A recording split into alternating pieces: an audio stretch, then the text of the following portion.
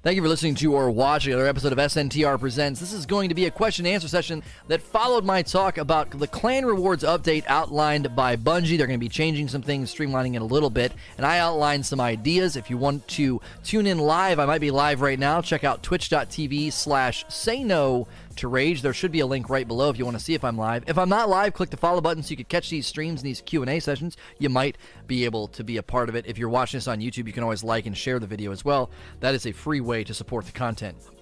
So I'm going to jump right into the questions so we can get through these. We don't have as many questions as normal, so if you want to submit those now. First question is coming in from Dark Cider. Says, do you miss Trials? I didn't play that much Trials. It wasn't really my thing. I liked playing with others, streamers and buds, and just trying to go to the lighthouse. I miss Trials because I think it brought variety to the directory of Twitch. I don't think about Trials as a fan of Destiny, as someone who plays Destiny. That's not something that I do. I don't go in there that often. I don't play that often. But I like what it brought to Twitch. It brought variety. It kind of kept Destiny on the radar of viewers that ordinarily probably don't watch Twitch during the week. They watch Fortnite. They're probably watching Apex Legends. They're watching a variety of PvP focused games, and Trials was a way to kind of give them something that was in the lane of their interests on the weekend.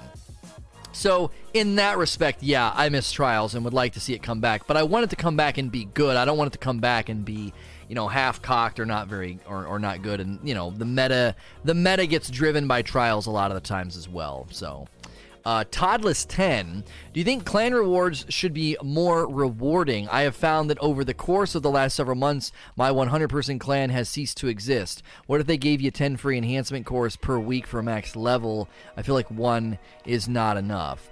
Well, you got to consider something. I mean, if they go too crazy with clan rewards, then they got to make sure that it's really easy to get in a clan. If you're giving people enhancement cores out the frickin' waz, I mean, that's kind of extreme. I mean, you got to be careful. That's why I focused more on cosmetic benefits. I talked about, being able to design your own emblem and shaders each season for the people in your clan to work toward and earn. I felt like that was a better sort of middle ground than saying, oh yeah, you're just going to have enhancement cores raining down on your face and you can...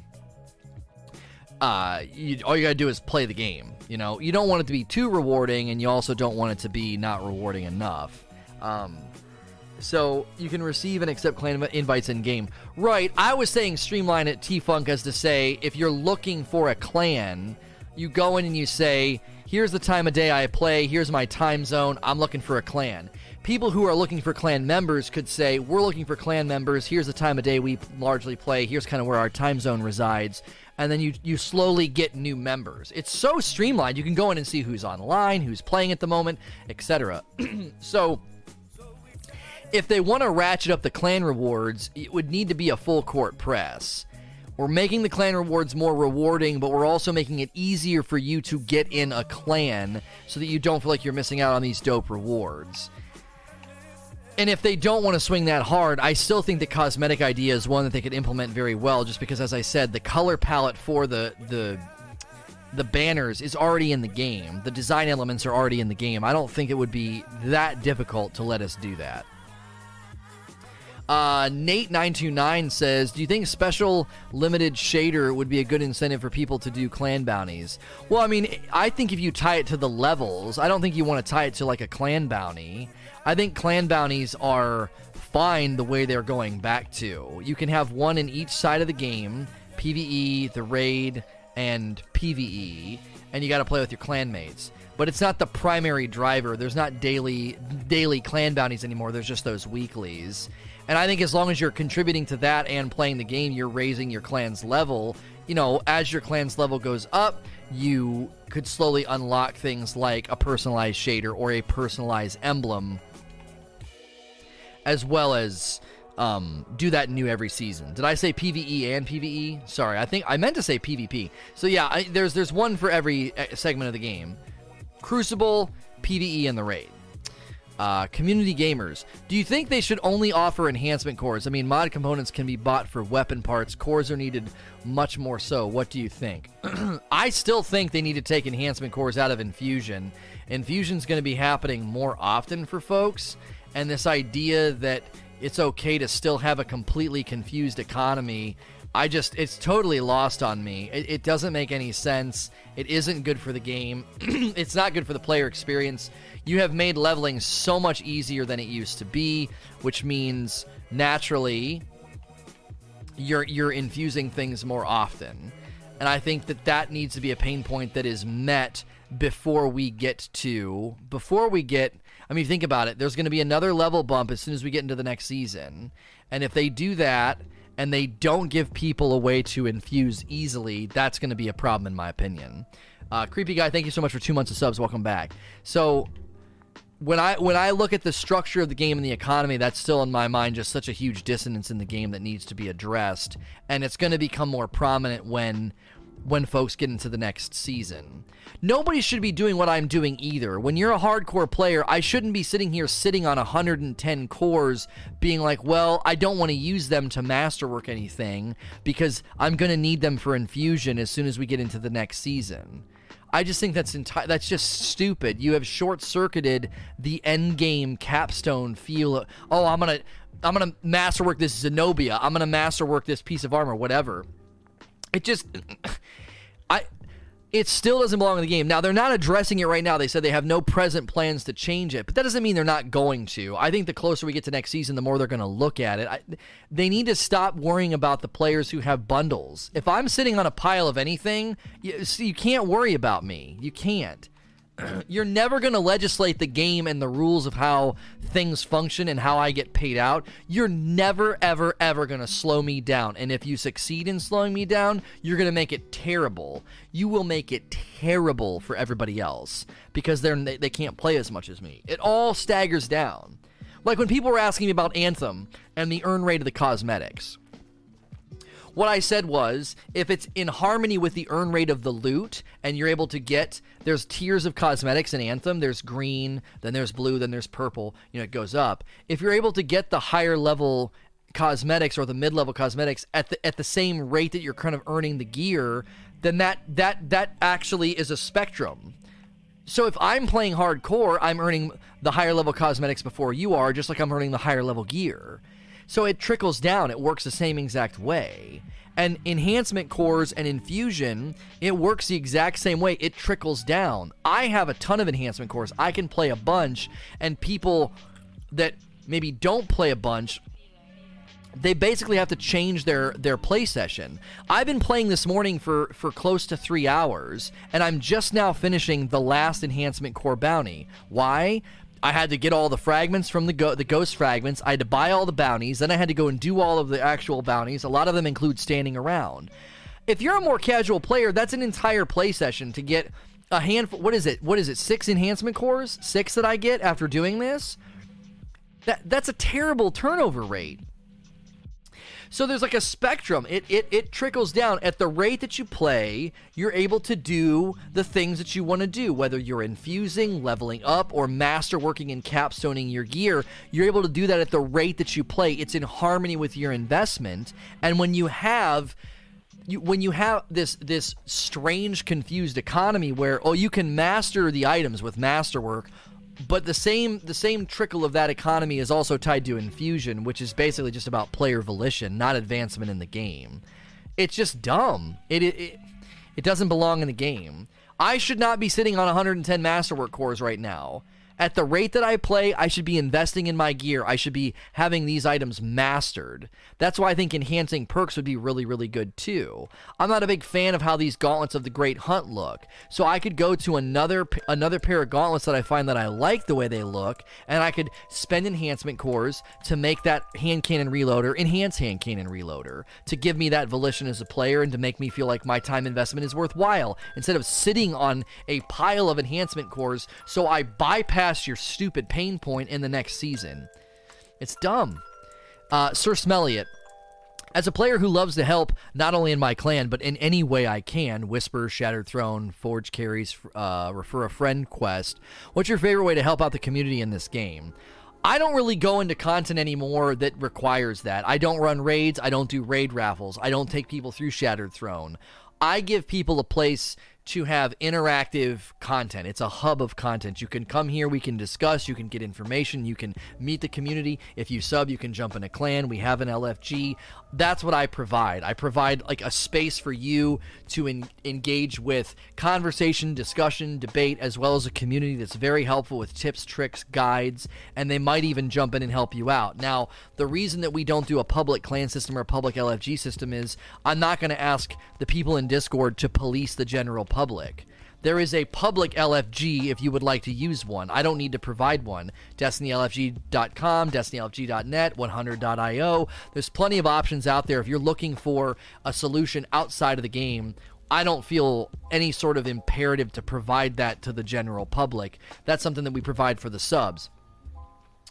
And then I just moved my content away from service because I want to be diverse in that you're here for the content, you're here for SNTR, and I think that's why we're having really good engagement with SNTR Presents in Anthem. We're having good engagement with the podcast, where like people are seeing that there's content happening here. I'm not watching somebody take people through a raid, and you know, it's just a very, very different way of doing content compared to how I used to do content. And I'm enjoying myself more, and I think people are enjoying the content as well. So it's a perfect marriage. Coach TC21, what would be the top 2 tips you would give a brand new streamer? The place that I always make a streamer start when you're brand new streamer, you've never streamed before in your entire life, is you need to understand that you will not get any viewers because of the way the website is designed. No one will find you. It's almost impossible. If you told me, hey, I'm streaming such and such a game right now, and I was like, okay, cool. If I'm not using your username and I just go to that directory and I scroll and I scroll and I scroll and I scroll and I scroll and I scroll and I scroll, it'll take me an eternity to find you. That's not your fault. You could be very entertaining. It doesn't matter. Now, if you're like, well, what if I play a game where I'm at the top of the directory?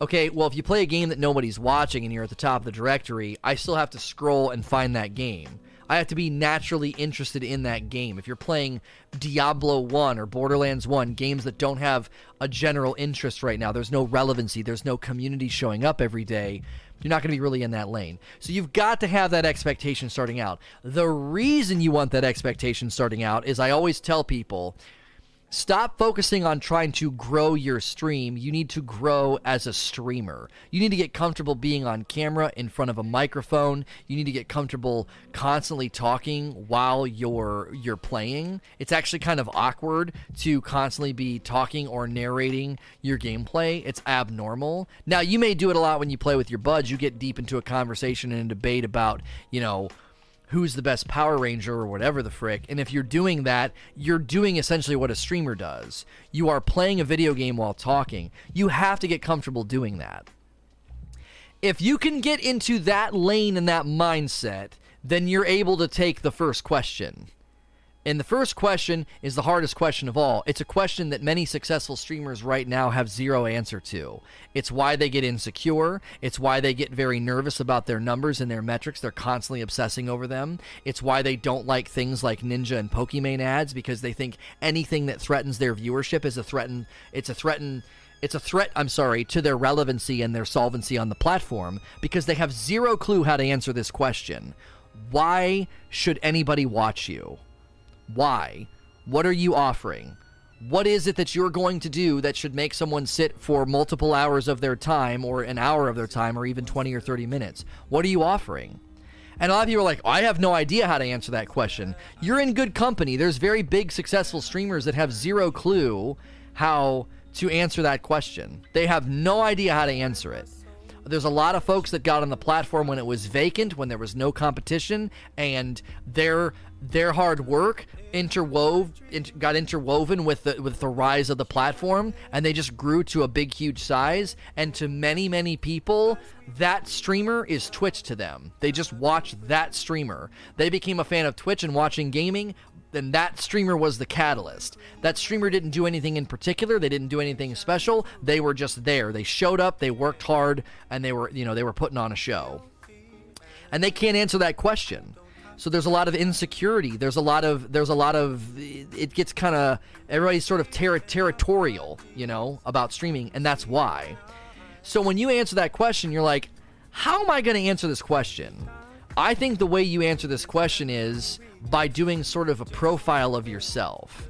You have to kind of know yourself. What kind of gamer are you? What kind of games do you like playing? When you play those games, what do you like doing in those games? What is your opinion on season passes, annual passes, microtransactions, subscriptions? Do you have well-articulated, well-formulated opinions about anything in the gaming world? If you do, then the next question you ask is, what type of content do I want to create? So why should anybody watch you? I have zero freaking clue. Okay, well, do a self-assessment of yourself and of the type of gamer that you are. And then after you do that, let that inform what type of content are you going to create. 28 months from Curse Game, thank you. Because if you don't like the content that you're creating, then what's the point in making it? You have to enjoy yourself. You need to be writing the book or making the movie that you would want to watch. That was what Excessive Profanity, he was quoting, I think he was quoting a movie director. He was quoting the director for Pulp Fiction and Reservoir Dogs. His name literally just left my brain. I hate when my brain does that. He was quoting him because he was at a movie. Quentin Tarantino. He was at a seminar and somebody asked him a question. It's such a saturated market. How do we become popular or whatever? And Tarantino said, write Reservoir Dogs. Write the movie, make the book that you would read, that you would watch. If you can do that, then that's when I think you can become passionate about what you're creating and not how many people are watching. And it's very, very difficult to get to that place. That's why so many streamers they're not confident in their value. They're not confident in what they offer. They get mad if somebody else is streaming at a different time because it pushes them down in the directory. They get insular and they raid their close-knit circles of buddies so they can control the top of directories when new games comes out. Why do they do that? Because they do not have any confidence in their value. They're trying to protect that territory. They're trying to protect what they see is that's where I have to be. I don't have confidence in my value or my content, so I have to become insular and territorial, and I have to betray and backbite and get mad about the Ninja and the Pokemon ads because that's going to hurt my channel. Your channel's not threatened by those things if you're confident in your value and what you're creating, because then this is good. There are people that are going to want to see this, and if somebody wants to watch somebody else or someone else, then I'm not threatened by that. Now, there's a natural algorithmic reality of directories that a lot of them know they can manipulate, and that's why they raid their buddies. It's why they become insular and protect the top of the directory. They do this because they understand the way the platform works. They can limit the growth of other people by controlling the top of the directory, which means they can control the flow of growth. This is why recommending channels is incredibly important, because there are too many streamers that have a firm grasp on how to do that, and a lot of other channels never see the light of day. It's not sinister, it's not evil, it's wrong. It makes perfect business sense to protect your dominance and your standing in the market share. It makes sense to do it, but I definitely think they need to start recommending channels more, since they have internal data that shows it's more effective for a click and stick rate anyway. People stay in a channel far more often and far more likely when it's been recommended to them, as opposed to, oh, it's just a big channel at the top of the directory, I guess I'll click on this one.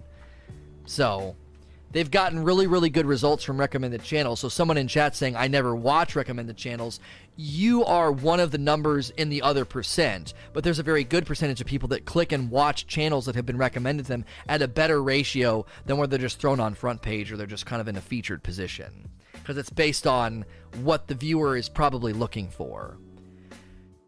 So that's a huge, big, long answer to show you you're staring down the barrel of an absolute like mountain to climb. That is a marathon. It's perilous. It's a slippery slope. There are people along the way that are doing everything they can to keep you from climbing. Not in an evil, mean way. There's not people like out there that are trying to get you, but like everybody's trying to do the same thing. They're trying to get as high and as visible as possible, and the natural course of that happening is that folks are de facto pushing you down, or intentionally pushing people down with their control of top of directory. So you gotta frickin' put the work in and try and do something that nobody else is doing, and focus on writing the book that you would read. Soldier on Music, do you think the member cap on a clan hurts the clan system? When the player base thins out, it would be real nice to have double or triple number of clan members so that you didn't have to purge inactive members. Yeah, like, we didn't like having to do that at all. We did not like having to do that as a community. But we had people in clans that were like, I subbed to this channel, you threw me in a clan, and 80% of the clan hasn't touched the game in a month, so there's nobody for me to play with. We're not getting our clan rewards. So we combined it all to combine forces. But if we could have just been dumping people into clans, like one clan, if we could have just been dumping people into that one clan, it would have never been a problem. Or maybe two clans, just dumping just Xbox clans, just bigger and bigger and bigger and bigger and bigger. Well, if you have 300 people in a clan and half of them go inactive, there's still a ton of people left. So allowing us to have such a limited amount of people in the clans, it made it very, very difficult, because what ended up happening was we expanded quantitatively, right? Here's a clan, here's a clan, here's a clan, here's a clan. And each of those clans started to go down in activity. So then we had to pull everybody back together again. I definitely think that hurts the system, because what you could do is you could just jump in a clan. You could just jump in a clan and say, okay, I'm in this clan and I'm playing, and then maybe you take a month off. No worries. You can come back. They have no reason to kick you. It's a sizable clan. They're still getting everything done. You're almost under the radar at that point. But when you're a clan of 40, 50, or even 100, you might stand out if you're one of the 20 to 30 people that just stopped playing the game. So I think an increase in clan cap size would be a wonderful decision. Thank you, Hot Tub, for 16 months, man. Welcome back to the Rageless. Papa Crabman, do you think this should raise the amount a person can contribute each week to a clan? I'm in a smaller, tightly knit clan that doesn't want to get huge, and doing everything every week, we still find a hard time to level up the clan banner to the higher ranks, and I feel that pushes people to join large clans to get all the rewards. This is really good feedback that we should provide to Bungie, okay? This is how it should work. Your XP requirement should tier up at every level of like every 25 members. So at 25 members, your required XP should be 1/4 of the required amount. And then at 50%, it should be 50%. Do you see what I'm doing? And then at 75 members, it's 75%. It should be a ratio of the required amount. If you have 10 to 25 members and you're like, we don't really feel like filling ourselves to the brim with 100, the XP should stagger down. 100% agree with you on that. That seems like an easy easy piece of feedback to me, to say, this seems like we're having a really, really hard time even getting these done, because you basically have set it up to where we're not even coming close. We don't have enough people. And then you're motivating people to do what you exactly said. Like, they're just trying to join an enormous clan so they get free loot, free stuff. Tyler FC1. I've been playing Destiny since D1 beta, and I love the game, but I dislike having to go to the forum to get a team together. With clans, I think it would be better if I could have multiple clans and only keep one as my main. Any idea on this? Well, I mean, you're really diluting the entire purpose of being in a clan. You're really, really diluting it. To me, I think there needs to be, you're in a clan, you're contributing to that clan, not, I'm in multiple clans and I can do whatever I want. I don't have to pay attention to any of this stuff. I can just hop from clan to clan to clan. I think that kind of dilutes the investment in what you're actually contributing, and what your mindset about a clan, I think, is is getting diluted and even kind of like, it doesn't really matter. I'm in 8 clans, and I just kind of rotate between whichever one I think is the most active. I don't think this is a good idea. Now, your question and the other question about raising the cap rate kind of get at the same thing, but I think it's a better solution to say the clan is significantly bigger. So if you have activity loss as a clan, it's not detrimental to everybody else's experience. Oh, we have 300 members and 200 members decided they're not really playing anymore. That's okay. We got 100 people still regularly playing. Right now, it's like if you have 100 people in a clan and 2/3 stop playing 66, you're down to 33. That's not a lot of people, especially if you consider time zones, day of the week, schedules, all that. It really gets hard to line up with folks. So that would be my pushback. I absolutely hate this strike. I can't stand the fight at the end. The immunity just makes me want to pull my hair out. Leviathan says the changes for XP are for the better in SOD. Oh, and Season of the Drifter, sorry. And I like it, but do you think it still kind of forces players to play a certain way, getting Masterwork cores for rank 4 weeklies when non-clan members don't get those? How do you balance between the two? I mean, as Masterwork cores, the enhancement cores that you're going to get from that clan weekly, there's no way it's going to be a ton. I would say 2 to 5 maybe. So I would think,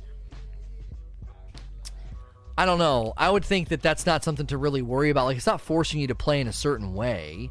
There's a PvE, a PvP, and a raid weekly. You could do one of them or 2 of them. You don't have to do all of them. And again, it's not forcing you. If you really need enhancement cores, there are ways to go get them. Now, again, I think enhancement cores should be only used for the mastery of an item, raising a perk from regular hand cannon reloader to enhanced hand cannon reloader, the mastery of an item by turning it masterwork. I think that's a better system because then it makes sense. It's like you want to do this very narrow and specific end game thing. Well, then you need to go and get these enhancement cores. But when it's like, oh, you want to infuse your gear, a pretty basic function in the game with respect to player volition, yeah, you need to go do these bounties from Spider, and you can't even get them right away. You have to basically get a separate currency by doing activities on the Tangled Shore, and then you got to go and do the bounties. And the bounties themselves, a lot of time, are going to have you just standing around doing nothing. I mean, like I said, it took me close to 3 hours this morning, and I'm playing casually, and I'm stopping, and I'm ranting and raving, but, like, I had to get, what is it? It's 15 plus 6. It's like 21. If you want to buy all of his bounties, Spider's bounties for the enhancement cores, I think it's 21. You skip the one that gives a powerful engram. You don't need that one unless you're going for max level, right? So you can skip right over that one. And so you need 21 to get all those. So you got to get 21 fragments from the Tangled Shore. After you're done getting the 21 fragments, now you need to do all the bounties. Half of the bounties aren't specific locations, literally half. So half of the bounties are stand here and wait for this HVT to spawn, and if he spawns and somebody else kills him, well, then you got to wait again. Now, you're making people do that so they can have a currency to infuse. It's just so silly. It does not belong in the game. I think they need to change it. Twitch Mobile is bad now. Viewership's been up and down today a lot. We're having big chunks of people drop. I think that the mobile is having an issue. My mobile next to me has gone black screen a couple times today, like completely black screen, like goes to the lock screen, and like the app times out. And we've had big viewership drops, like 20 or 30 people, and then they come back in. I feel like whenever that happens, people are refreshing because they're having problems. Like, that's typically what the viewership behavior is when that's going on. Winterfell with 29 months. Cumulative subs is back, dude. Thank you for 29. Seems like just yesterday I found you on Twitch. Thank you, man. I appreciate it. Syrian says, I would like to see scaled rewards based upon participation. I have a clan member that has completed more than 6,000 public events. He deserves something for his efforts. What do you think about having rewards set into a hierarchy? Well, and see, this is where, again, they could just be smart about the implementation. It's I like what they've done, but they need to expand upon it. And I think you just touched on another thing they could consider doing. They could consider saying, hey, Here's how much is required. You guys have a clan that's 25 members. Okay, you need to get this much XP. Not as much XP as a 100-person clan. You need to get less. Okay, and for every 5% that you contribute to that number, you get an increase in something, right? You get an increase in drops. You get an increase in something every 5%. And so that way you have that feeling of, oh, I contributed more this week. I contributed 25% of the entire XP amount that we had to submit. And that means I get X, Y, and Z. Now that might be a little less rewarding when you're in a really big clan, because getting into the higher echelons of XP contribution is going to be hard, because the bigger clans are going to tend to hit the XP a lot faster. So, what are the new clan rewards? They're switching it to where at rank 3 you get mod components from the weekly bounties. At rank 4 you'll get enhancement cores from the weekly bounties, and at rank 6 you will get a 4th weekly bounty. So they're doing away with the daily bounties, and they're saying there's weeklies, and then they're tying rank rewards to those weeklies. They're also changing it so you can just play the game to get clan XP. You don't have to do the daily bounties. You literally will update and get clan XP for your clan just by playing. So, the secondary I'm using is the Telesto, because it's Void Burn. Fuzz Bounce. Do you think they should remove not the weekly XP cap overall, but the amount of XP a single player can contribute? This would help smaller clans level up, as if they had very active players, they can contribute more than inactive ones. For instance, I'm fairly small friend clan and play 30 plus hours a week, but can contribute only as much as someone who plays for 5. Oh, I see what you're saying. Yeah, so let you contribute more. Yeah, I mean, that kind of goes hand in hand with what we just said, because then you could even have reward structure tied to it to motivate people. Hey, every 5% that you contribute, you're gonna get a bump in your drops or something. Well, if you do that, then I think that you would also then have to let people do more than a capped amount. You have to let people do. I want to be able to contribute more. You're capping how much I can contribute. I think that's a good. That's more good feedback. Mike W Apex, do you see it possible and cool for the devs to add a clan social space, be it a standard area for every clan or 3 different designs, where it would be upgraded aesthetics wise by completing certain activities? You get your own social space? Yeah, I mean, the problem with that is what do you do with the tower then? You'd have to instance into a tower location that would change its appearance for you and your clanmates. I'm not against that. Maybe this page here could have its own design in the background. I don't know. I don't think that's a huge deal. I think the shaders and the emblem idea would get a lot more traction with people. They'd say, hey, look at this cool stuff you can get on your player. Making somebody instance into a location to do what? Look at the couches that you designed? I don't know. Social space would be where to add an LFG in your clan in-game. Right, another thing they could do is if they don't add your social space idea, because that's true, you turn it into LFG, I should be able to go in here and post, why can I not post an LFG ping? Right? So I should open this up, this menu, and if someone has pinged the LFG in the clan, there should be a little number down here, a little thing telling me, oh hey, my clan's trying to do something right now. That's another thing that you should put in the game. Oh, what was that noise? Oh, your clan's trying to do something. Oh, okay. So you go and you check it, and you're like, oh, you're trying to do a raid right now? Yeah, man, I'll jump in. Sweet. So a clan house with raid things like bust of bosses, yeah, that'd be cool too. I mean, that's obviously a little bit more elaborate and something they'd have to maybe do down the road. You go into your clan is, once you beat, Scourge of the Past so many times, you get a trophy in the room that looks like the boss or something, just as a trophy to the clan's hard work. I could get behind that big time. There's a lot they could do with this. I think initially what I always try to do is promote ideas that they could put into the existing lanes. Instead of building a new house, use the existing clan page to let people put a post. Let people say that they're trying to raid. Let people say they're trying to run a Nightfall, whatever. a lot of this could tie together as a nice bow as a fix to the problem of like the lack of matchmaking for Nightfalls and stuff, because you could go in and say, we've made it easy for you to get into clans, and you put what time of day that you're going to be playing, and we'll put you in a clan that centers around that time of day. And then when they do that, they land on you getting with people that would be perfect for LFG then as well. Oh, okay, cool. So when I put LFG postings for this clan, I'm likely to find folks that are gonna be able to play with me. Streamer loot? Well, yeah, I mean, if I needed it. Who needs that? I'm trying to just go through and see if I have any scrapper bounties. T-Funk says, number 1, how difficult would it be to have verified clans once you reach max? And once you get verified, you can upload your own image to the banner. Also thinking a shader with the Rageless emblems. If you tie it to how many people are in the clan, I don't know. I feel like people would just fill a clan to get... You know what I'm saying? I feel like people would just fill the clan to get the stuff, and then that'd be kind of the end of it. They'd almost go about it arbitrarily. I'm not against the idea. I just wonder if people would actually interact with it in the right way.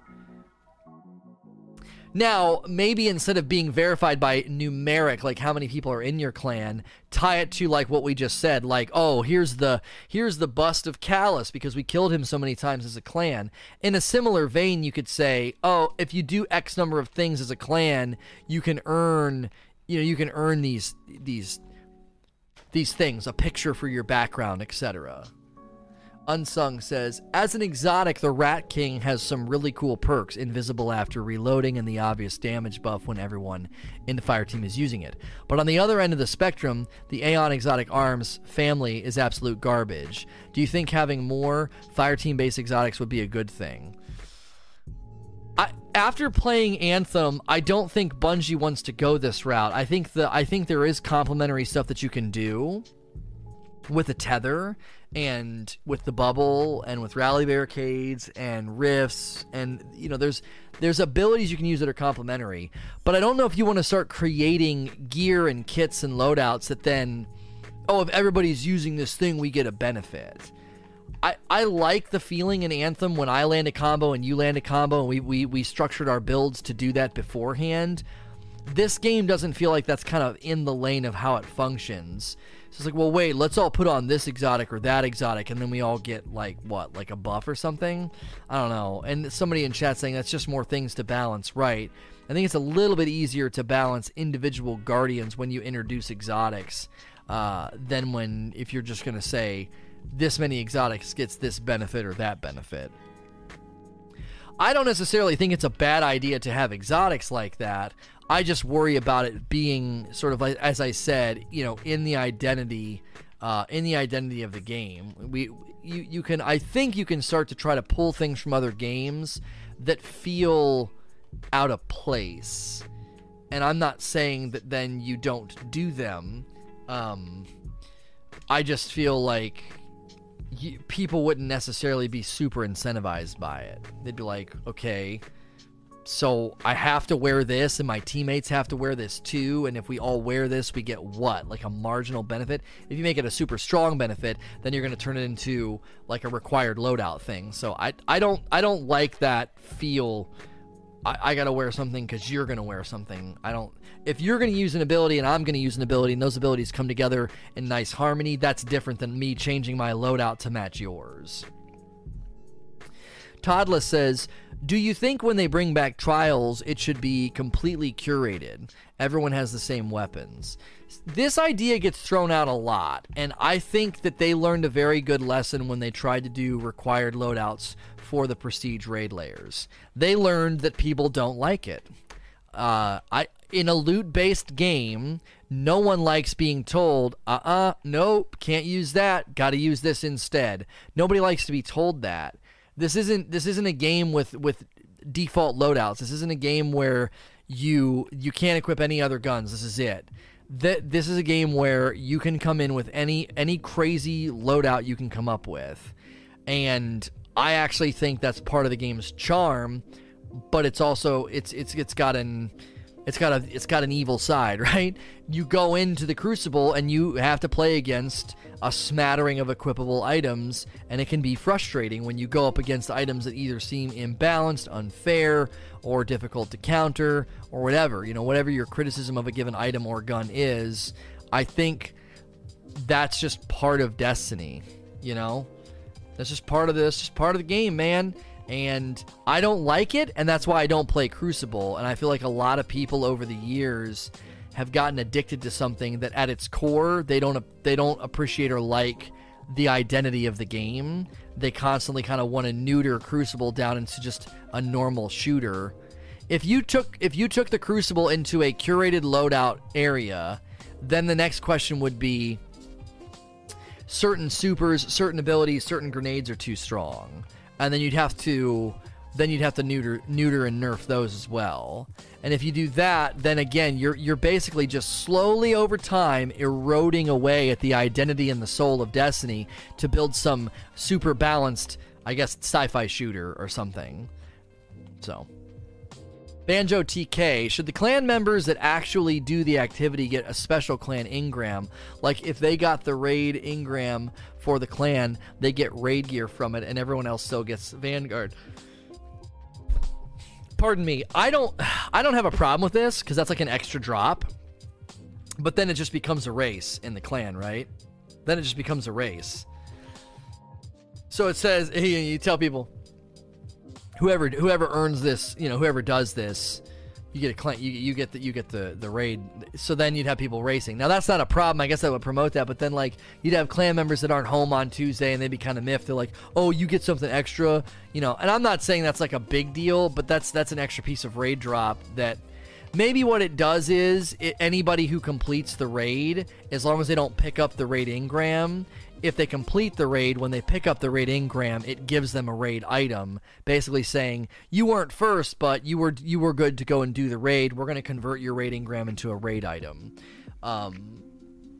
You know, I could see doing something like that. They might not have the internal structure to nuance it, though. I think they kind of unify the drop, and so that might be difficult to do. I'm not excusing it and saying that it should stay as is. Like, you earn the engram for everybody. I mean, if we're honest, the clan engram doesn't even function once you're at max level. You know, so if you're running a lot of raids and you're earning the raid engram for your team, if like this is your concern, you probably don't want the powerful engram, which is why you're saying what you're saying. And I think that that's totally fine. But I think sometimes it's like, do you need a reward for every single thing you do in the game? You went into the raid and you got something. So I'm not against your idea. I don't know if they could implement it again, because like I said, I think they change those rewards globally.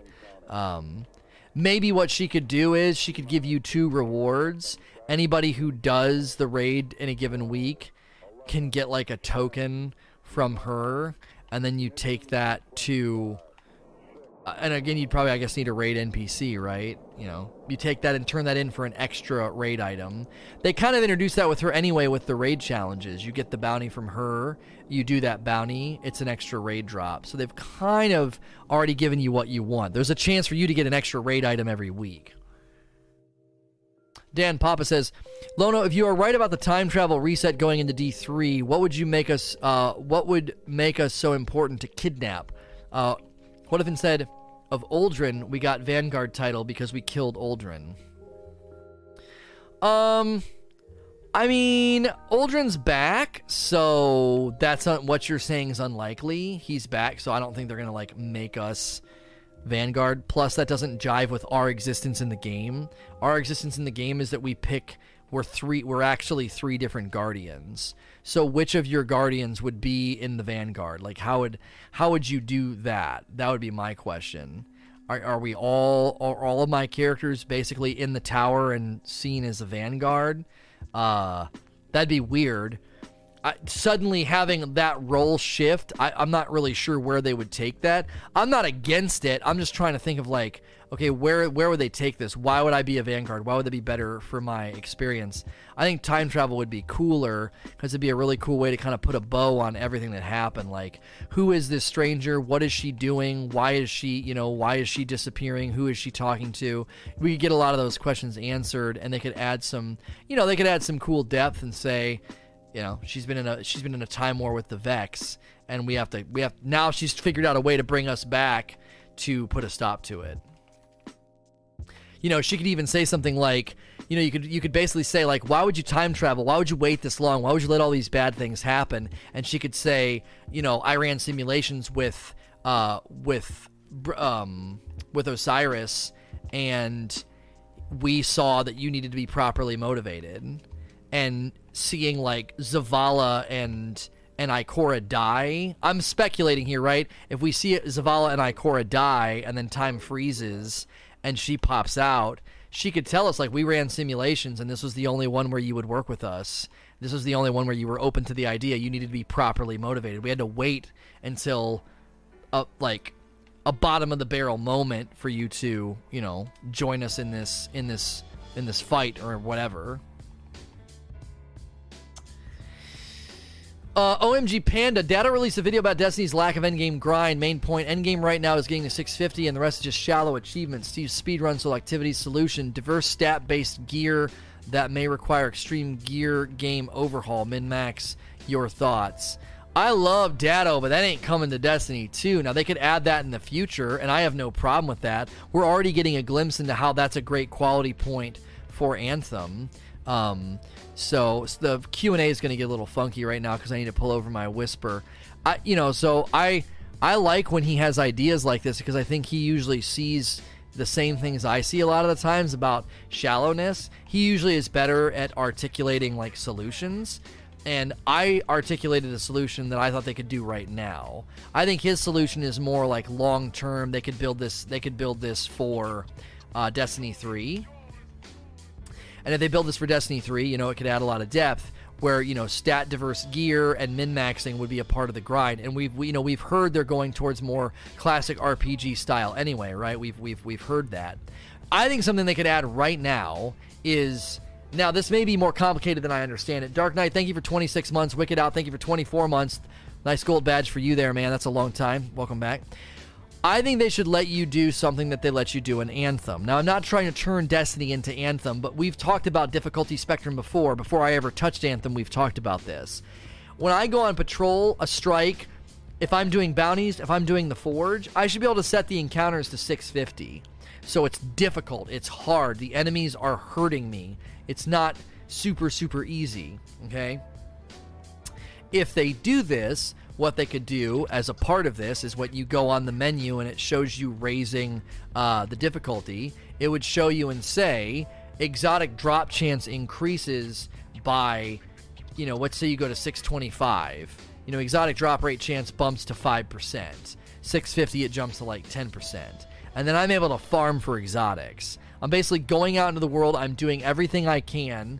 All of the milestones then, when I complete them, could have a chance here to help me out. So then this is a quality point for Anthem. That's why I call it the spiral staircase. You're going up the spiral staircase. You're doing the same content loop, but the difficulty is getting harder and harder, and that comes with reward. You're bringing the whole game with you. The game is always relevant to you in Anthem. Whether you're going into free play, doing a contract, doing a world event, doing it with it. Once the Shaper Storm starts showing up, I could go down into a dungeon, those hidden areas that are out in free play. I could be doing a stronghold. Anything I shoot, anything I do in Anthem, I can set it at the difficulty level that's appropriate to how strong I am and get drops accordingly. And in Destiny, when you look at this director and you see me week in, week out leave it covered in milestones, it's dissonant. There's a mistake has been made in the design of this game. I mean, how many milestones do we have? 1, 2, 3, 4, 5. Actually, there would be 5, 6, 7, 8. 9, 10, 11. There's actually a couple in the tower. So what? 11, 12, 13. It's, I don't know, it's somewhere between 13 and 15 milestones a week. And there's zero reason to do them once you're max power. Zero. The way you make Destiny feel like the game's always coming with you, every NPC should have bounties like Ada that you can't do until you're max power. And those rotate every week. Every milestone should look completely different with its reward structure, incentive, and all of it once you get max power. All of it should shift and tip over. And then, once you're max power, all of your drops should be max power anyway. Well, I gotta go do my milestone so I can have some loot diversity and use some infusion to raise my weapons.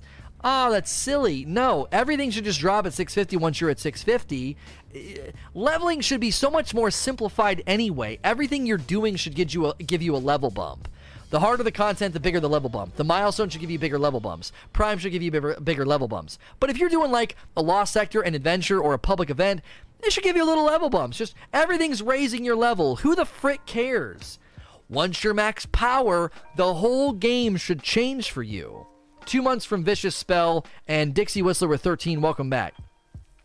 So, all of a sudden there's bounties you can do, there's difficulty settings that you can change to farm for exotics, there's all this stuff because you're dragging the game with you. Fleas with 15 months, thank you so much. Bungie has always struggled with this. You look at this map, you look at these locations, the adventures, the lost sectors, the strikes, the daily missions, the nightfalls, Gambit, Crucible, the stuff that happens in the Dreaming City, the bounties for the Tangled Shore, all of the NPCs, the flashpoints, the bounties that you have to do for Ikora, the forges, all that. You look at it's so much stuff. So it's all quantitatively so full, and 90% of it doesn't matter when you get to the end game. It's such a misuse of capital. It is such a misuse of capital. They could take this game, and it would be difficult. I'm not saying they could just like flip a switch, but I think in an instant they could say everything is now relevant. You can set everything to a difficulty spectrum, and rewards go up when you set the difficulty spectrum. You could run a strike, you could run a story mission, you can run public spaces at 650, and your gear drops are higher. When you do that, you can do bounties for the NPCs that reward you with a specific weapon. Like I've always said, I would farm Devrim K for a year 2 old fashioned. I would grind IO for a full armor set. If I could get the perks that I wanted and go for the perks that I like and then put mods on them, etc., I would do that. And if it increased my chances and it increased the rate at which I got them by turning the world difficulty up to 650, I would do that.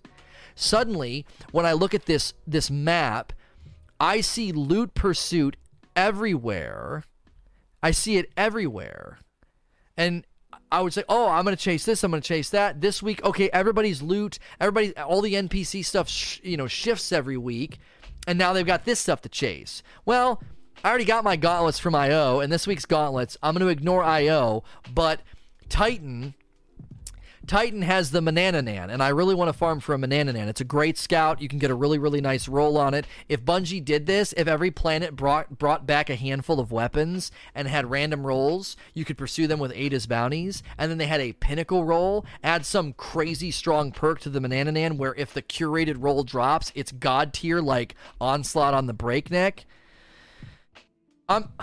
I'm telling you, like, they have the weapons, they have the NPCs, they have the containers, they have everything they need to make this game twice as big as it is right now. Suddenly you care about adventures, lost sectors, public spaces, strikes, story missions. You care about all that stuff. Well, why would I care about strikes and daily missions, Lono? Zavala would have bounties that matter with you. And if you crank up the difficulty in the strikes, they suddenly feel different, they play different, because it's not easy. It suddenly feels like endgame content with the burns and 650 power. But when you do that, you're grinding for a weapon, you're grinding for something. Maintaining... They mistreat the content to a certain degree. The whites, the greens, the blues, they're cannon fodder. The story mission, burn through, nobody cares about it. We don't replay any of it. The Baron fights were brilliantly crafted for Forsaken, and we don't freaking touch them. Why? Why are they not there to grind as many times as I want for those specific drops that they drop? They're just not there. And they were some of the funnest fights I've ever played in Destiny. And there they sit. There they sit. The brilliantly crafted, brilliantly, amazingly fun, awesomely built Baron fights. They're just sitting in a freaking dustbin.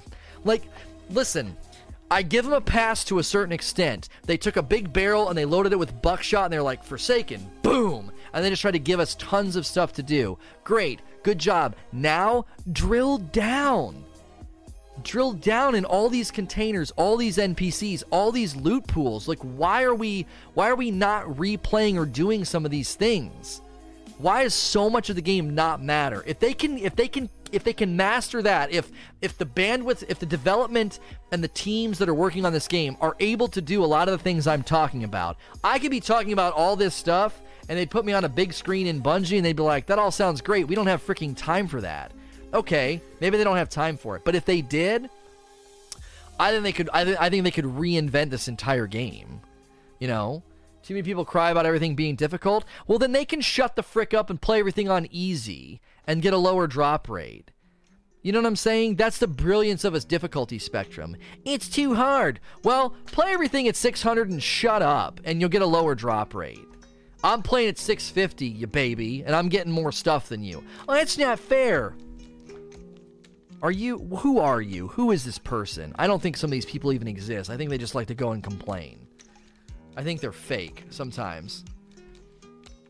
So, that's a big, super long answer to, like, Datto's saying we need more stat, driven gear for min-maxing.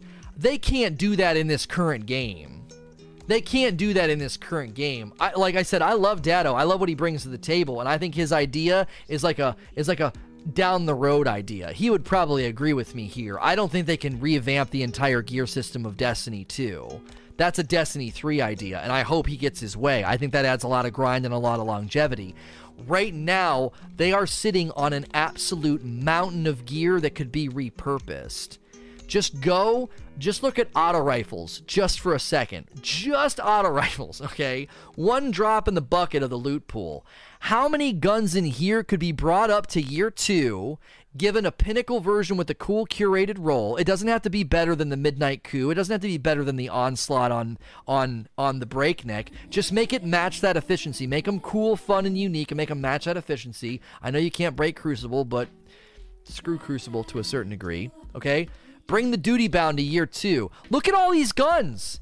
Look at all of them. Let's ignore the faction guns and the Trials guns, okay? Origin Story, Halfdan, Skaithlock, okay? Then you got the Doubt. Oh, I think the Doubt is a faction weapon.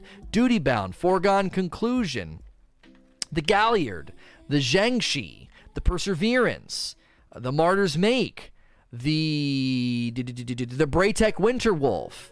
We're just in auto rifles, by the way. The Solemn Hymn, the Uriel's Gift, the Valakadin came forward. Number and Restoration, those are faction weapons. That's a Trials weapon. Positive Outlook, I think, is a... Positive Outlook, Medley, Null Calamity, the Kibu, the Hollow Earth is a faction weapon. That's just auto rifles. How many did I list? 10? I mean... That's just auto rifles. You have scouts, pulses, hand cannons, submachine guns, sidearms. Then you have all the green weapons: shotguns, grenade launchers, fusion rifles, sniper rifles. Then you have swords, grenade launchers, rocket launchers, linear fusion rifles, machine guns. Well, machine guns are just this era of the game, so I shouldn't have included that. And I'm just looking at weapons, by the way. There's also all of the really cool armor sets. So you could go again, like I said. So you go to the open world and you look at the armor set for Nessus, Titan, EDZ, IO. Like I think this is one of the coolest helmets in the game. Actually, I love this helmet from IO. I love the IO art aesthetic. I think it's really, really cool looking. So I could grind for an entire set of IO stuff because you'd be rotating the IO armor in Asher's loot.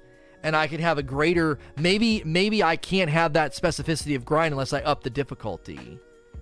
You just have buckets and buckets and buckets of loot that could be brought forward, given relevancy, giving a reason to chase. Oh, but if it's not stronger than my Midnight Coup or my Breakneck, I don't care. So what? Like, you're one of many. I think there's tons of people that would say, I loved that weapon. I'm going to grind for the curated role on fill in the blank, dude. So many guns, so many things. I'm going to go for an Old Fashioned. I'm going to go for a Uriel's. I'm going to go for a Manananan. I'm going to go for just fill in the blank. There's so many weapons that they could bring forward, and then that would just that's literally free loot pursuit. The Skaithlock, dude. Come on. The Lincoln Green. I would grind for a God roll Lincoln Green, dude. I would.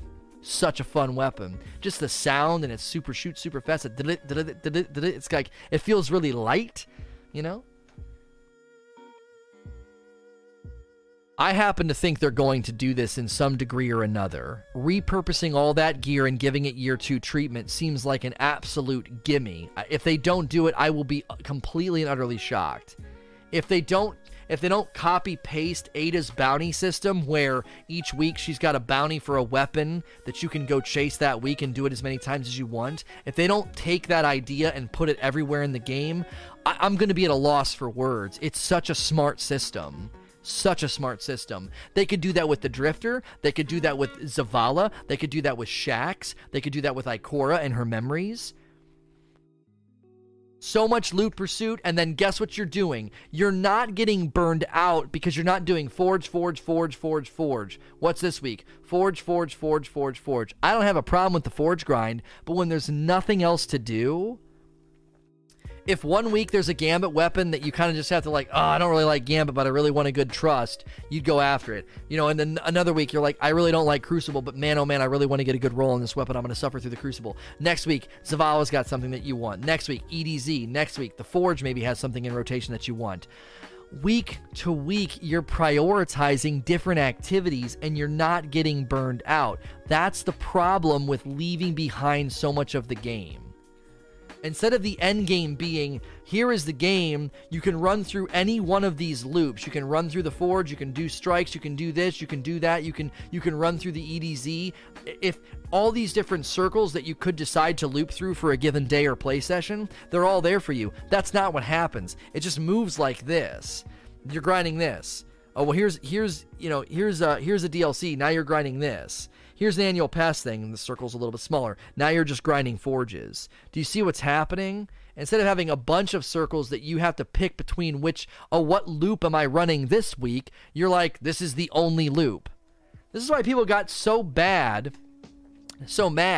about the last word quest. There's nothing for them to do, so they're like, well, the only thing for me to chase right now is the last word quest, and they complained about it because there's just a vacancy in the game. If they were busy chasing tons of different loot and tons of different items in the game, I don't think they would have cared about the last word quest.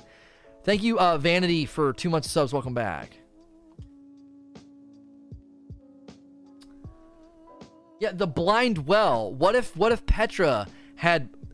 bounties every week that you could grind for her stuff of, a Waking Vigil or a Tiger Spite or whatever, and you could go grind, Blind Well to get, a guaranteed drop. That's why the Forge became so popular for a lot of people, I think, because you know what you're getting. You just keep running it, boom, it spits out the hand cannon. Keep running it, boom, spits out the hand cannon. I think people like that. People really, really like that. It's clear what you're getting. It's clear what you're doing. There's no question. It's you know how long it takes you to do it, so it's just easy to kind of shut your brain off and look forward to the roll. And I think that's when Destiny shines. Scalf says, what do you think could be done to Gambit to help freshen up and diversify the activity? They need to get rid of PvP. Or completely reinvent Invasion, and that's going to take a lot longer. I think the game mode... I mean, everybody's entitled to their opinion, but I just think Gambit's terrible. I think the PvP aspect of it ruins it. There's just too many things about the PvP and Invasion that is... It completely sullies the experience. It just pulls it right down into a frustrating... It's just frustrating. I don't know. To me, in Season of the Drifter in Joker's Wild, I hope that the pinnacle version of Gambit, I hope the pinnacle version doesn't have PvP in it, and it's like a PvP, oriented engagement. That's what I hope. That's my wish for Gambit in that, because I know they said it's not all Gambit, but it's definitely going to be centered around it. So if they got rid of wall hacks, see, I've been down this lane before. I mean, my bullet points on Invasion are there should be 3 relics you choose between: a melee relic, an explosive relic, and a sniping relic. Each relic gives you different levels and intervals of wall hacks, and it gives you different amounts of overshield depending on what they feel is appropriate. So the melee one, you would probably justifiably get more overshield because you're having to get close to the players and travel more distance. Sniper would get the least amount of overshield. The explosion one would be more in the middle. It's more of like the easy go-to. Invasion points need to be random, because if not, you're just going to get sniped as soon as you go over. Invasion intervals should be more spread out once the boss comes out. Invasion is so easy to do that it turns the tide of an entire game. And on top of that, you also have folks that in an instant can just shut your invasion down. So, like, you don't even get a chance to invade. So, like, there's not a lot of counters to the most influential things in the game. The most influential thing in the game, Invasion, like I've said before, if you ever watched, guys like Crafty and Giggs and Wish You Luck and Grenader Jake play Trials and win 2v1s and 3v1s, you're like, oh my gosh, what a play. That turned the tide of the game. Well, the amount of skill it took them to do that is massive. The amount of skill it takes somebody to go over with the Queen Breakers and wipe a team, it's a freaking joke. I'm not real crafty. Lots of people are not real crafty. But when you are real crafty in Gambit virtually every time you invade, then there's a freaking problem. So, and it's super influential. If you race to 25 and invade and wipe the team, that's it. You probably just won that round. Oh, that's not true. Run the odds. Run the math. I guarantee you if they ran the math and they said first invasion gets a multi-kill, how many of those games go as it turn into a comeback? Almost none. Almost none. Now, conversely, if they camp the invade points and you invade and they kill you instantly, there is no rebuttal to that. They can now sit on their 25 invade, wait till they're close to 50, they can invade, shut you down, shoot you when you're trying to bank to get to your 50, and then they kill you. And then as soon as they leave, guess what they can do? They can come right back in and double invade. That's the only time you can, like, actually not be the first person to invade and have a bit of a comeback. But there's no rebuttal to that. If you're the team that invades and you get killed right away, literally as soon as you get in, there's no rebuttal. You're just dead as soon as you land. And now they're in the position of power. So invasion it's just, I don't even know the word for it. It's just freaking cheesy. It's super, super powerful. It's arcade-ish. It's like handing the baby the controller when you get a tactical nuke in Call of Duty. And you're like, all right, baby, come on, push the button. Push it. There you go. D-pad. Yay! We won the match. And that's all it took was like the lowest level of skill required, and then you win. Like it's just corny. It's too much power in the hands of even the most mediocre player. By the way, I'm not knocking players that go over and light Gambit and get good invasions, but admit that you're not doing that in the Crucible for a reason. You're not that good. You're not wiping teams in the Crucible. There's too much in your corner. So there's a lot that just with invasion, I haven't even talked about the stupidness of the boss fight. Like, there's layers upon layers upon layers as to why Gambit is just not that great of a game mode. The boss fight should almost every time be like the Meatball boss fight. There should be mechanics. There should not be a 2-second melt, since they gave us assurances they were going to mitigate our ability to melt bosses. That's not true. That they even called it "Here Comes the Melt" in their Gambit stream, their Gambit live stream. I guess they just gave up on mitigating the melt, and they're like, "Here comes the melt," and the boss's health bar goes like this, chunk, chunk, chunk, chunk, dead. What the frick kind of a back and forth battle is that? Here comes the primeval. get over there and melt him in 2 seconds. What? I killed him faster than the TTK on the boss is the same as like the majors and the HVTs that show up? What in the frick? It's stupid. I don't know. The meatball fight is probably the best fight because there's a back and forth. But the meatball fight can be super annoying because of the rhythm at which people invade. Now, here's the problem. Everything I just rattled off is just huge. That's intrinsic to the entire experience of Gambit. Invading, when you can invade, how strong you are while invading, wall hacks, queen breakers, boss's health, interval of the boss fights, interval of invasion during the boss. Let's not leave out the fact that you can put on mods that literally feed you heavy every grenade kill that breaks the game too. There is just, that's a mountain of problems. And here comes Season of the Drifter with Gambit as more than likely the centerpiece, not the only piece, but it's going to be the centerpiece. The new Gambit activity's got to be similar to the Forges. That's a lot, man. That's a lot of stuff. So, what are our Nightfalls this week? Oh, Warden of Nothing. What in the heck? Is this real? Is 7 Nightfalls real? Did they do this because of all the problems lately? Or is this something that they said in the TWAB? I don't remember reading this. This is a great change. This is a fantastic change. For all the people that... Only 3 on PS4? It was just 3 for me? This has got to be a glitch. That would be such a great change. Let me change characters. I just got a bunch of people's hopes up. I'm really, really sorry. I'm really, really sorry. That's probably not how it's supposed to work. I'm on PS4 and there's 7. All right, hang on a second. Let's take a look here.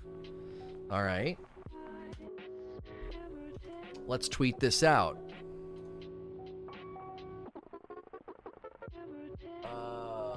Okay. Sorry for those of you listening to Q&A. I want to ask Bungie if this is real. Oh, for Pete's sakes. I need to go back to SNTR. And let's do this.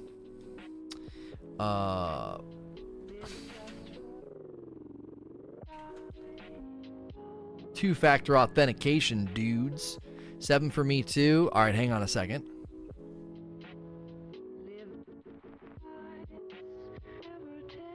Yo, Bungie.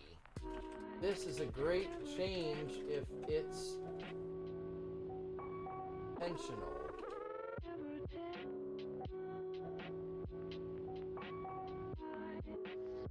All right, let's get back to it for the sake of the people listening in the other locations. Yeah, that's a great change for the sake of people that are trying to get Nightfall stuff.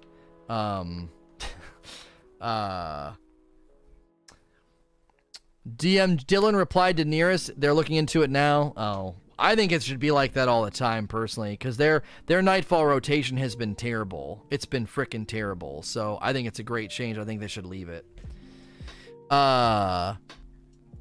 Community gamers. That was a long rant about Gambit. Let's move on. Community gamers. I seem to always have enough enhancement cores for one character. Hence my last question. Okay. That's not. I don't understand what you're talking about. Don't do that. Don't do a follow-up comment. This is not that's not what Q&A is for. Q&A is not meant to have a back and forth. Don't put rebuttals in the Q&A form. Ask questions, because we've talked about a lot. I have zero clue what you're talking about. I don't remember. Iceberg, the majority of the purpose of D2 is to reach the cap of 650 power, but it sort of feels like there isn't much to do once you get to 650. The only 2 activities in the game you need to do to be 650 are Berguzia Forge and Scourge of the Past. Do you think there needs to be more endgame activities that require 650? I outlined an entire big, long explanation and rant about difficulty spectrum, bounties, loot pools, and all the NPCs. You probably had already submitted this question. I think my answer and that big, long explanation is my answer to you. I think that once you hit 650, the game rolls over and there's a whole world that opens up to you with things to do. And while you're leveling up, I think everything should level you up to greater and lesser degrees dependent upon the content. In Flames, Cosmo recently said on a Bungie forum post that there's no current plans of removing cores from Infusion. Why do you think that is? Being this request seems to be attached to the majority of the community. I think that As much as I like Bungie, I think they've always struggled to admit when they're wrong. They especially struggle when it's something that they've really doubled down on.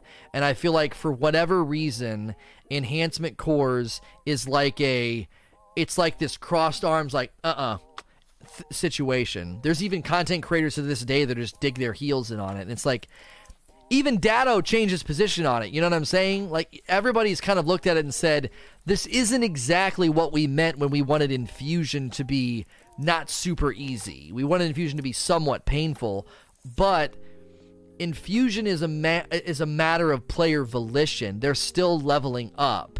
Their sidearm is 650. The gun they want to use is 640. The sidearm being 650 has already raised their power level, whether or not they equip it or not. You're just frustrating player volition. It is stupid.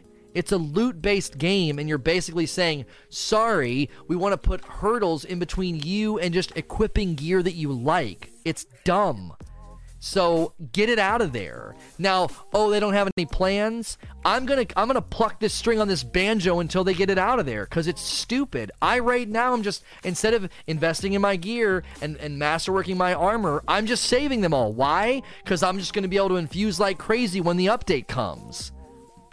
I gotta go from 650 to 700. So what am I doing? I'm not doing the end game investment in my gear called masterwork.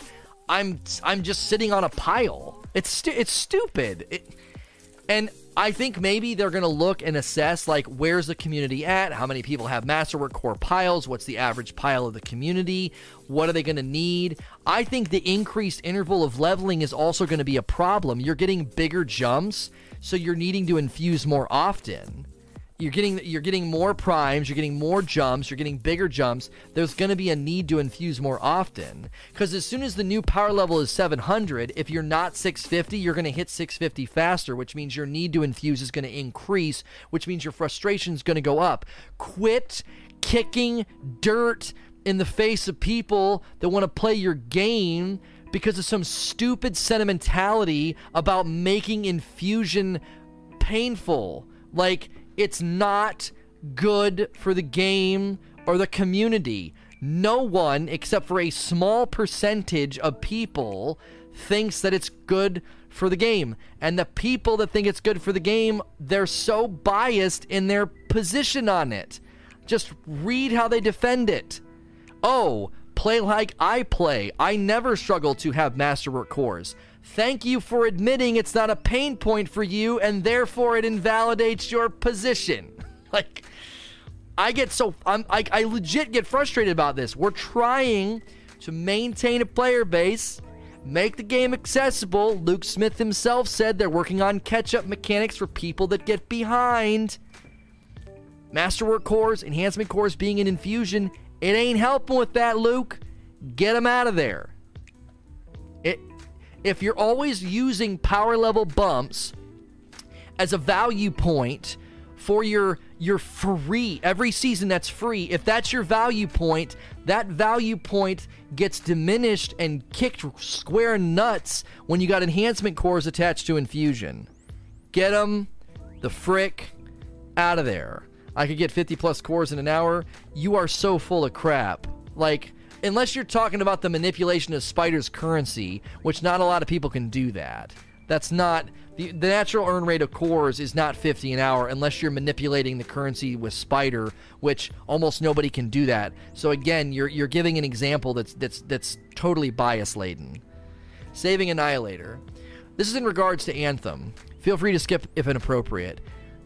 Destiny and Warframe have this problem of getting so strong, everything is trivialized. Do you feel Anthem will avoid this with their tiers of difficulty? Yes, and they said they're even open to the idea of doing more levels of Grandmaster. So they've got a lot of flexibility.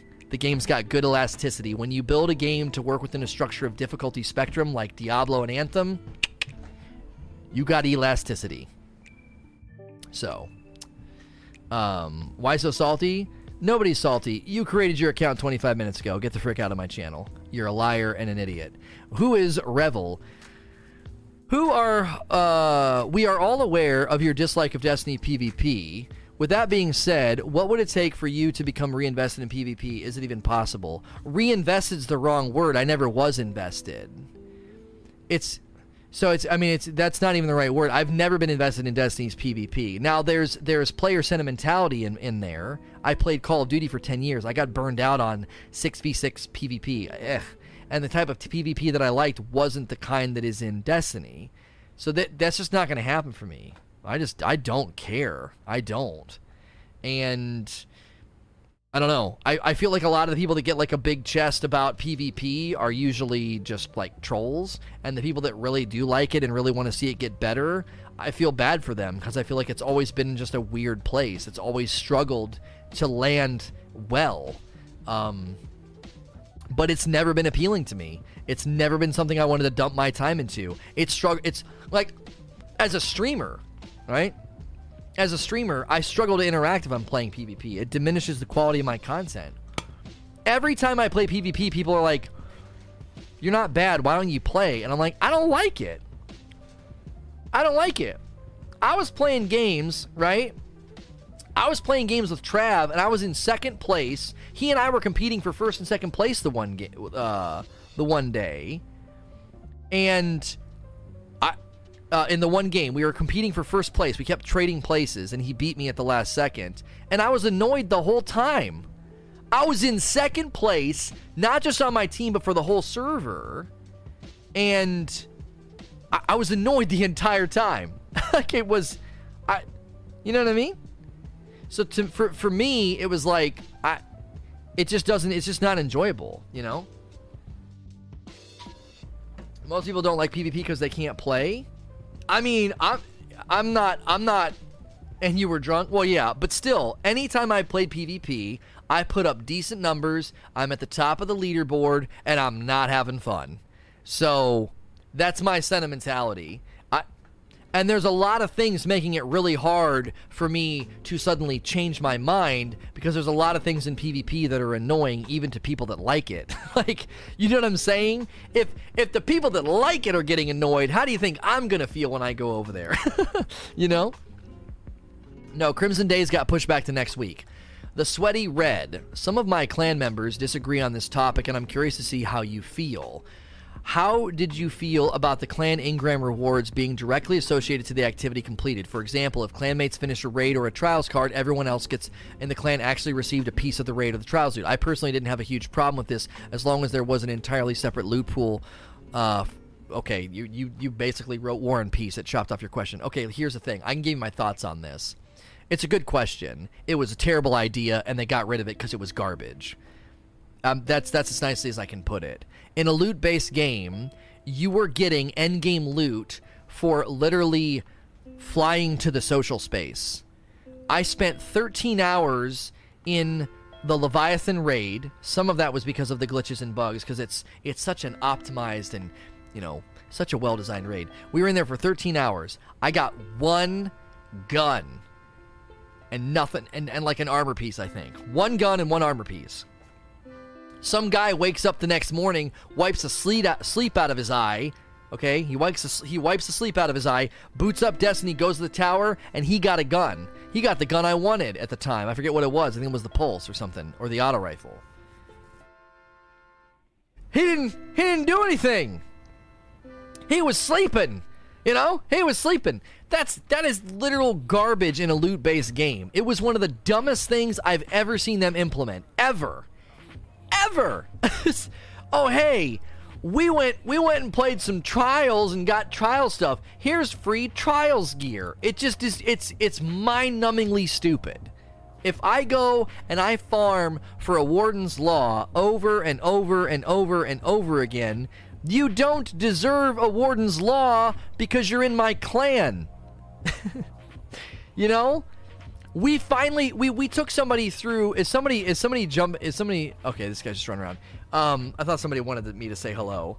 If we had a guy that we took through, and he got the Sins of the Past rocket launcher, and I was like, dude, that's actually one of the really good drops in the raid, man. Congrats. It was his first Leviathan completion, and he said, yeah, I got one a couple weeks ago from a clan Ingram. Say what now? Imagine Fatebringer. Imagine any of the Genesis chain being like, oh man, you got one. Nice, dude. Your first clear. What kind of luck is that? Yeah, I've had it for like a month. You know, I went to the tower. I hadn't really been playing Destiny, and I went to the tower, and this chick named Hawthorne, she had a gun for me. This is pretty awesome. Stupid. Like, I'm so glad they got rid of it. I could not believe people defended it. I was like, what game are we playing here? You know? Why not just do this? Welcome to Destiny. You paid $60. We don't want you to have to do anything with your time. We don't have to actually invest in the game and feel a sense of value and loyalty to the game because of the time you put in, and then that is represented by what you look like and what gear you're carrying. Just show up to the tower. Yes, that's right. Stand right there. Okay, here they come. Here comes the loot parade. Hi, welcome. You can't play that much, and you're a whiner. Here's endgame stuff. Here's endgame loot. All you did was come to the tower. Free loot for everyone. Like, just call it Destiny Parade, and then that'd be the end of the game. That'd be it. Yay! I got Destiny and went to the tower and I got endgame loot. Like, it's just silly. Instant Calm. Do you think Trials will or should return? If it does, it needs to be 3v3 elimination. They need to yank half the maps out. They need to yank half the maps out of the game. And if they do that, then I think they could get to a good place. A lot of the maps wouldn't work very well for 3v3 Elim, but I think 3v3 Elim would be the way to do it. But I still think they need to do that. Now, the other thing they need to consider is just the meta. Like, the meta needs to settle down. The meta needs to get to a better place. But at a ground level, I think 3v3 Elim, there's just a sauce there. There's a special sauce. You get a pick, you collapse. If you're getting collapsed on, you got to defend against it. You can't control lanes as easily because there's only 3 of you, so you can get pushed from one side, flanked from one side, etc. So, Galaxy Beams. Would a pinnacle weapon created just for clans that the clan can all vote on to get at max tier would suffice as a good reason to stick with the clan? You did what I called swinging too hard. Like, you can't give you can't do that. No. That's too much. That, even if they streamline getting into clans, I don't think this is where you want to take clans. We're introducing the Doomsday bomb. It's a really nice rocket launcher, pinnacle roll on it, and you have to be in a clan to get it. That wouldn't work. Well, it could be not that good. Then what in the world is the frickin' point? You know what I'm saying? What is the point? It wouldn't incentivize anything.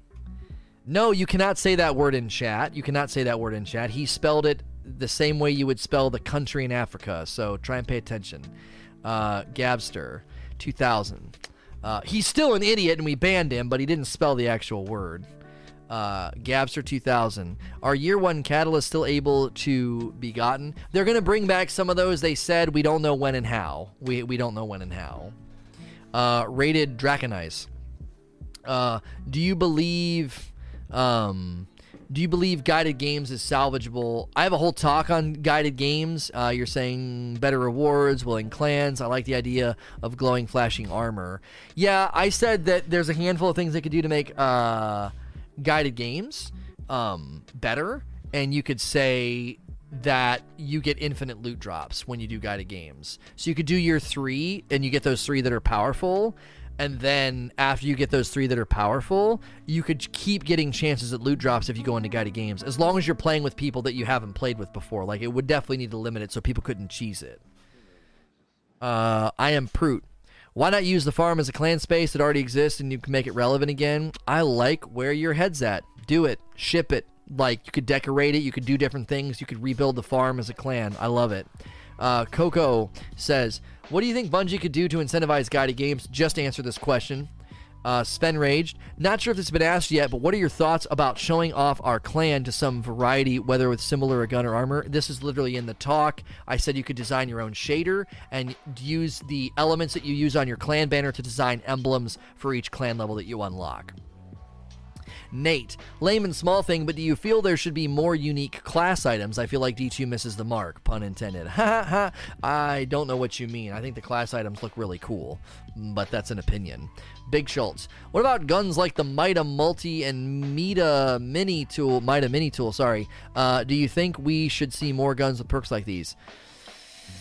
I think you could do something where nobody's using the Graviton Lance, but what if you paired the Graviton Lance with the Fusion Rifle?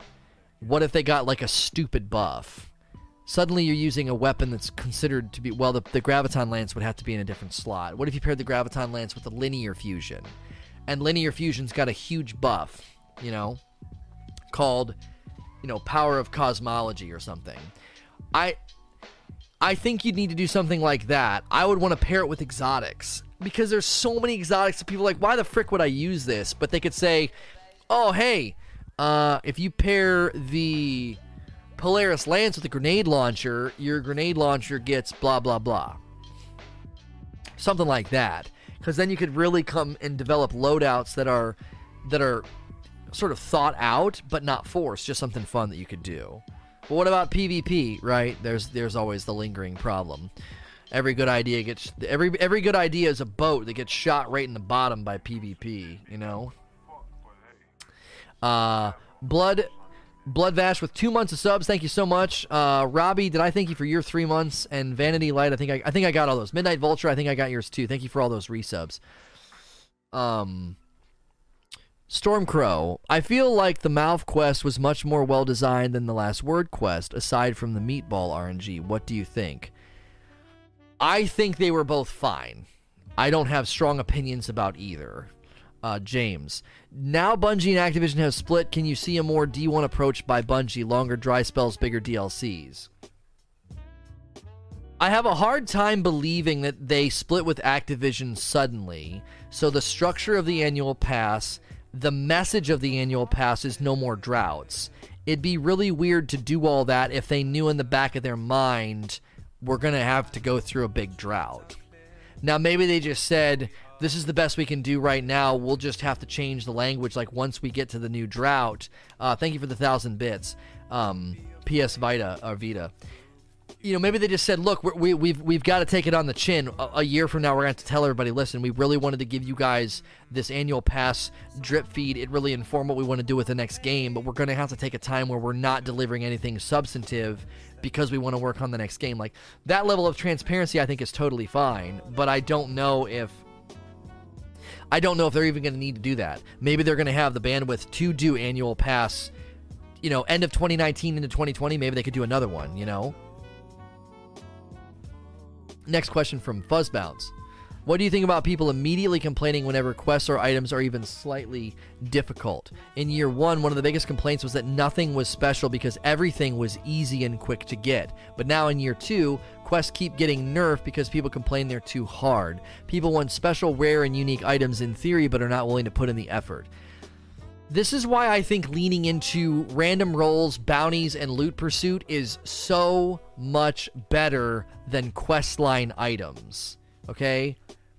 It's more about the chase, it's more about the loot pursuit than it is about, I gotta do a bunch of check a bunch of boxes. Stop, mama.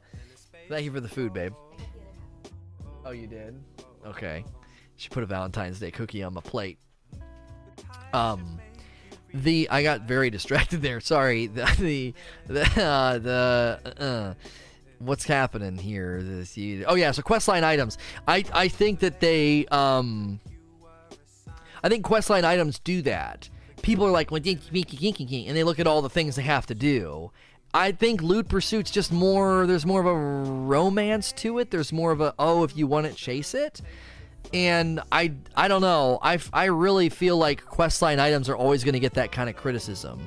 If you're going to do a questline item, a questline exotic, then I do think it needs to have a certain measure of investment and challenge. And if people are going to complain about that, that just seems kind of dumb. Digo with 2 months, welcome back.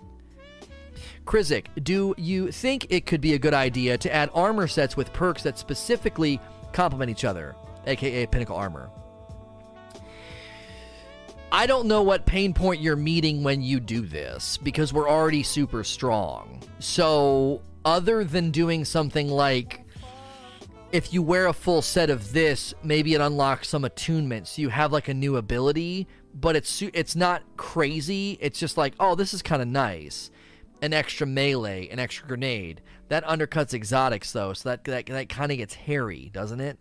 I don't know what to tell you. We just don't need strength right now. We don't. We need weapon diversity, loot diversity, but we don't need strength. And I think that's one of the challenges, right? What are you going to add to my armor that I'm going to be like, yo, I'm so glad I got that? You know? Is that a thing? It's just a challenge, I think, to make that an investment path that matters. It'd have to be like, if you wear this full set, you get the strength of the IO, or you get like Whispers from IO benefit. And Whispers from IO benefit would, you know, when you throw out a grenade, maybe mini taken sprites pop out of your grenade. Just something little like that. Something little. It makes a little bit of a difference. It's not game changing. It's not going to make you kill bosses fast or anything, but you're like, oh, that's kind of cool. That's kind of neat. I want to get a full IO set. That's a little neat little flourish there. You know, I think NPCs with rank and you earning stuff like that would be cool too, like emotes, weapon ornaments, things that make you look different. So anything from IO, an ornament from IO would make your weapon look maybe Takenified, or maybe have just like Taken like glow to it, because of Asher and what happens on IO. I think that'd be good too, just because then you are investing in cosmetics, but there would be a sense of progression that you're chasing stuff on the planet while doing that as well. So Vicious Spell. Not sure if asked or spoken on already, but do you think clan rewards should be locked behind the amount of people within the clan to level it up? Because if there's only like 10 people in the clan who play regularly, they won't be able to level up. I answered this. I think it should tier down. At 25 clan members or less, you should only need to get like 25% of the required XP. 50 members or less, 50%. Now that would get kind of weird. As soon as you hit 50, it should require you to get 50%. As soon as you hit 25, it should require you to get at least, the bottom barrel would have to be like 25%, and then 75. That way, if you have a clan that has like 28 members, you only need to get 25% of the required XP. Because a clan with 100 members hits it in an afternoon. A clan with 25 members, 28 members, and 10 are active, you're going to really struggle, and I think they could ratio it down depending on how many clan members you have. That might make you kick inactive people, though. Another reason to remove the cap, right? Just fill the clan up, and as people come and go with their activity and their sense of investment, you could still get stuff. Athaniel. Thoughts on Bungie removing raids and letting us raid with 100 people? What? Thoughts on Bungie removing raids and letting us raid with hundreds of people, get rid of milestones, and let us level up with only primes and some bounties. Maybe 2 or 3. Let us level up slow and let us have stuff to do. Well, like, the second half of your question actually makes sense, so I'm going to take that one. I do think leveling up with anything in the game is better. I think that's better. I don't think you want to just limit it to primes and bounties. I like the idea of anything you do in the game. Your first half of your question, I think, is just, maybe you were confused. I don't know. Krizik says, what if when you invade and kill someone with, let's say, 10 motes, and then they get killed immediately after, if the invader drops the amount of motes that he just made the other team lose? This is too nuanced. I don't know how this would play out. I don't like getting into super specific recommendations like this. I don't know if the mote drop thing is the real issue. I think maybe having an opportunity or a window to recover dropped motes would be helpful, but it would have to be done in the right way as to not nullify everything that the invader just did. Because if he comes over and he kills 2 people and he runs out of time and you get all the motes back, maybe a percentage, maybe half the motes are on the ground, so you could recover a little bit. Oh my gosh, we just lost 18 motes. Well, go run through the pile. Man, he's gone. We'll get 9 back, I am condemned. Overall, how happy are you with the clan system? I personally feel it's a bit lackluster. I love its implementation into the game, but they just need to expand upon it. That's what the entire talk was about. Freight Train. I think Bungie should implement a system like Division's global world levels. I think it'd be a smart way for me to choose difficulty and rewards to shoot for. Thoughts? I outlined this entire idea in this Q&A about raising the power level and having a reason to do that. And once you hit max level, the whole world changes. There's bounties and things that you can't even do unless you do exactly that. So I already outlined this. Banshee, do you think in Gambit, if you deposit 15 motes and you get 15 seconds of wall hacks, this is too specific. 25 motes is 25 seconds. Why? I guess you would bank and then be able to hunt down the invader. I could see that maybe helping. I just don't know what. I don't think increasing the amount of people that have wall hacks would help us. Toddless, should they bring back the Res Warlock? No. Death Starfish, Morning Lono, not sure if you covered this, but clan rewards seem to be the perfect spot for certain titles and cosmetic rewards. I didn't think about titles. I don't know what else could be a clan reward. I outlined the clan rewards in the talk, and I've answered a question about the shaders and the emblems multiple times, but I didn't think about titles. That's a good suggestion. Especially if, like, maybe you're the heavy hitter every week and you contribute a bunch to the clan's, XP. You could get a title at the end of the season, and if you play later in the week and you guys have already hit that week's clan XP allotment, you could still contribute to XP and it could still track that and it could still give you credit for the title at the end of the season. Hellfree says, I really don't like how shaders are in D2. Do you like D1 or D2 shaders? I love D2 shaders. The fact that I can put them on guns, individual armor pieces. I just really want to be able to rotate a shader. I think rotating a shader would be one of the coolest quality of life updates they could add. So when I put Crimson Valor on here, I would like to be able to do this, preview it, and then come up here and push a button to rotate it. So it rotates the color application. So red and black and dark red and brown all switch places. That would give you 4 different applications on every item. It's just color by number. It's just pulling from this square. So rotating the color application, I think, would be a really, really cool way to say, oh, yo, look at this one, man. It's purple. Let me check this one out. Oh, well, it only really puts purple on his legs. Well, you could go to his chest piece and you could rotate the color application so there's more purple on the chest piece, because right now it's just highlights. But down here, it's a big chunk of his legs. Do you see what I'm saying? Each piece you could go to and you could rotate it and get it exactly where you want it. That would be another super dope layer of customization that I don't think I don't think it'd be that hard for them to do that. Creepy Guy, do you think Destiny needs a split PvE and PvP? Yeah, I've made this point hundreds of times. It'd be a huge benefit to the game, and I think that if they build Destiny 3 like from the ground up in a new engine, this is an absolute must to really dig in on the power fantasy and leave our precious exotics, supers, and awesome weapons. Like, they need to leave them alone.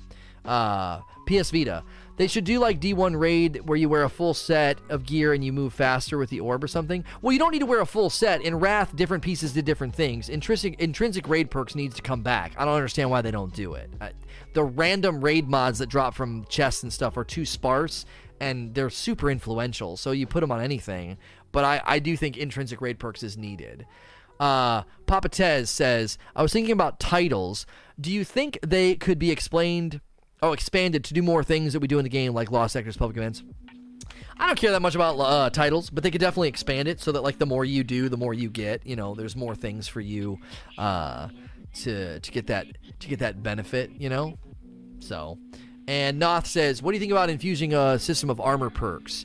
See, a lot of people have asked about this. I think this is a better option than transmog. I would never want to look at someone's like set and be like, oh wow, you have enhanced perks on that set. Where did you get that? Oh, well, I know it looks like the IO chess piece, but it's actually a Reverie Dawn chess piece, but I transmogged it to look like this. No, armor comes and drops from where it drops, and if you want to change the perks with the perk infusion system, I would be okay with that. It would need to be costly. I would also like to see the ability to take a regular perk up to enhanced with enhancement cores. This is you investing in the gear. This is a better execution of enhancement cores than what we presently have. And I would like to see it. Perk infusion and raising perks up from normal to enhanced versions would be a great way, I think, to give, again, more personalization and essentially, you know, get what people are asked for when they ask for transmog. Will there be a last word catalyst? What would it do? I don't think they're going to do catalyst for all the exotics. I think that was a Band-Aid. They did that temporarily to give us a sense of power in pursuit at a time when there wasn't anything going on in the game. I don't think catalysts are going to be standard on all armor pieces and weapons because it's just so random. You can kind of see that it wasn't meant to be a normal thing that's always in place. So we're going to keep streaming. I'm going to chop the Q&A there. Thank you for all the great questions. 57 great questions. Appreciate everybody's contribution. If you're listening to this on iTunes, Google Play, Spotify, or watching on YouTube, come on in right now. I'm probably live, twitch.tv/sayno2rage. If I'm not live, click the heart button and follow me. That way you don't miss these. If you're here and you haven't clicked the heart button, the follow button, and you're watching live right now, do that. I'll keep taking your questions. I just saw somebody submit another one, but I'm going to do the outro for the podcast. If you're listening or watching this in all the other locations, I greatly appreciate that. Please like, share, and subscribe.